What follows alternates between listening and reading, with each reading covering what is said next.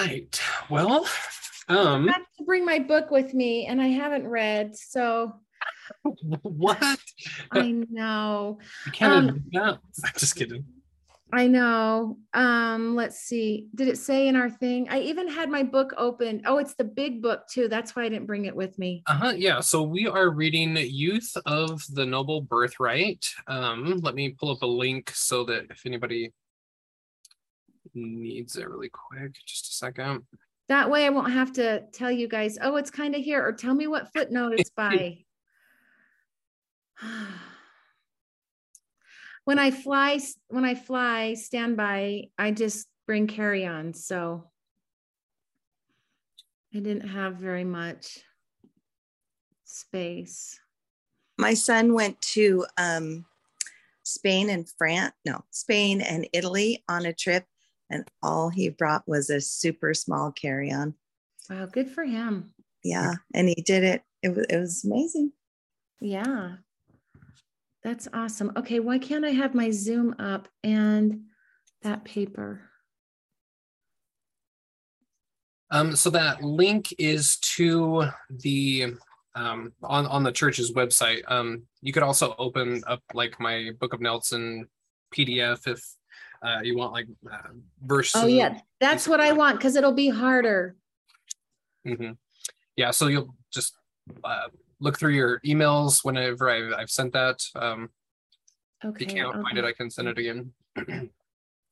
I'll go look for it. Let's see. But yeah, so has anybody had a chance to read this one alongside of the other ones that everybody is studying this week? It's been fun to kind of see the patterns and things that are given through them. This one was given in 2013, and Becoming True Millennials was given in 2016, and then Hope of Israel was, what was that one? 2018, something, 2019 maybe. I forget the date on that one. But it's interesting what things are kind of carried through as patterns and which things are unique to the specific talk. But anyway, this one tonight, I haven't even made it through it. There's so many different avenues and things to look at and ponder on. But what is it in the? I found it where it says third book of Nelson in email. Which do you know? Yeah, so it's on page 730. If that helps.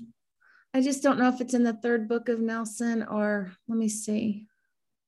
No, that's page 400 starting at, I don't think.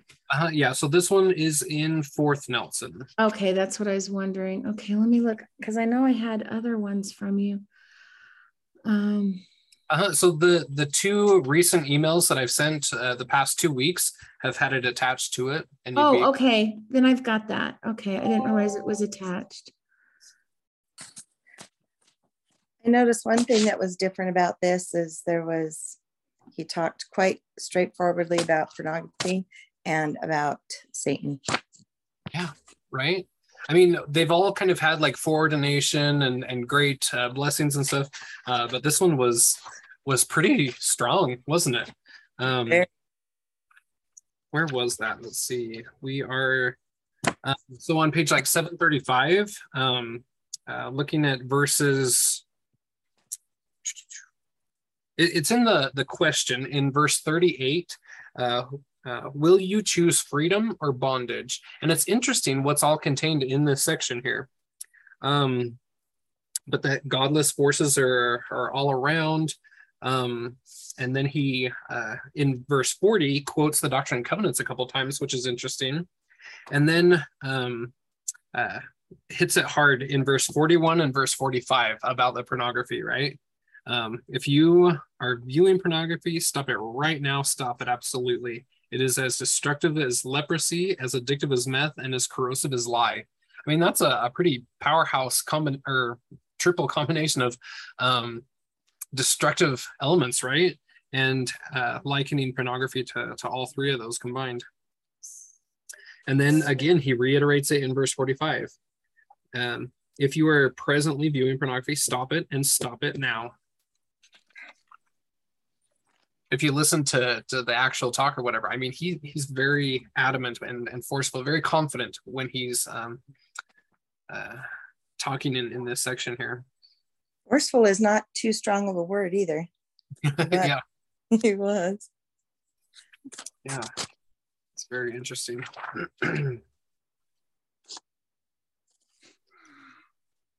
What other? Oh, sorry. What number is it in the book again?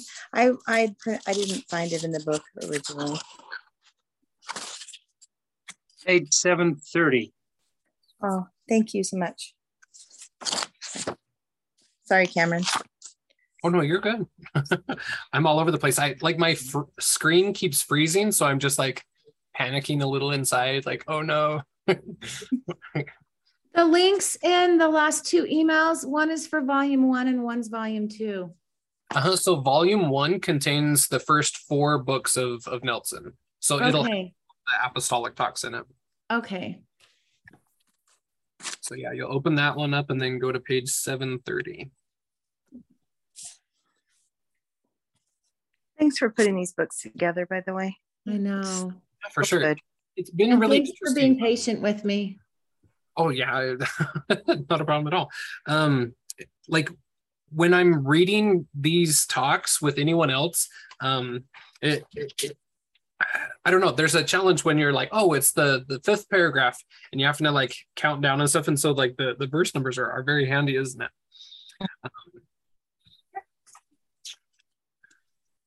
To be able to kind of navigate the talks quickly. But yeah, any other standout kind of overarching things from the talk that as you went through it that really stood out to you guys? Okay, can we just talk about the pornography for a little bit? Yeah, for sure. Okay, my understanding is Utah is the largest consumer of pornography. Mm-hmm. But why do you think he keeps making that? I mean, the whole church is in Utah. So do you know what I'm saying? Like why is pornography so pernicious? Do you know what I'm saying? Like what was given in Hawaii, right? For the for this BYU Idaho, right? Yeah, it was at Brigham Young University, Hawaii that he gave this. I mean, Hawaii, not Idaho. Yeah, and so that's probably the reason why, because it's a college level of kids that seem to be wrapped up into this issue right now.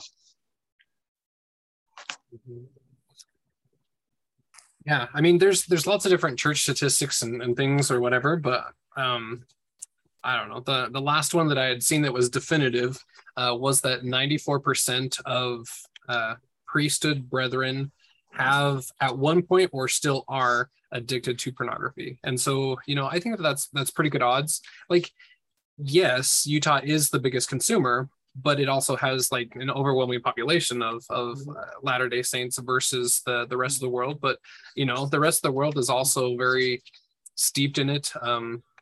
Just from a global perspective, regardless of religion. You know, on my mission in Mexico, I mean, teenagers were actively texting each other stuff like as we were sitting there teaching them, and I'm like, oh my gosh, like, can we not stop for like 2 seconds? I get the addiction, but like it's interesting how pervasive it is. I wish that instead of just saying stop doing pornography, I mean, it's an addiction like anything else, right? So I wish that maybe we could talk more about in the church why people are addicted to pornography, and maybe as parents, what we can do in raising our children. It's not keeping your children away from pornography, but okay, so pornography is just a pacifier. So what are you pacifying? And so I wish we would talk more about, as parents, what we can do to raise our children so that they feel loved and whatever, these needs are fulfilled so that pornography is not an issue, like more at the root problem. Do you know what I mean? Because I really appreciate hearing President Nelson say, stop it. But that doesn't make a difference. So I'll share a story, kind of personal, so I'd like it to stay within this group, but Do you want him to pause the recording then? probably. No, don't do that.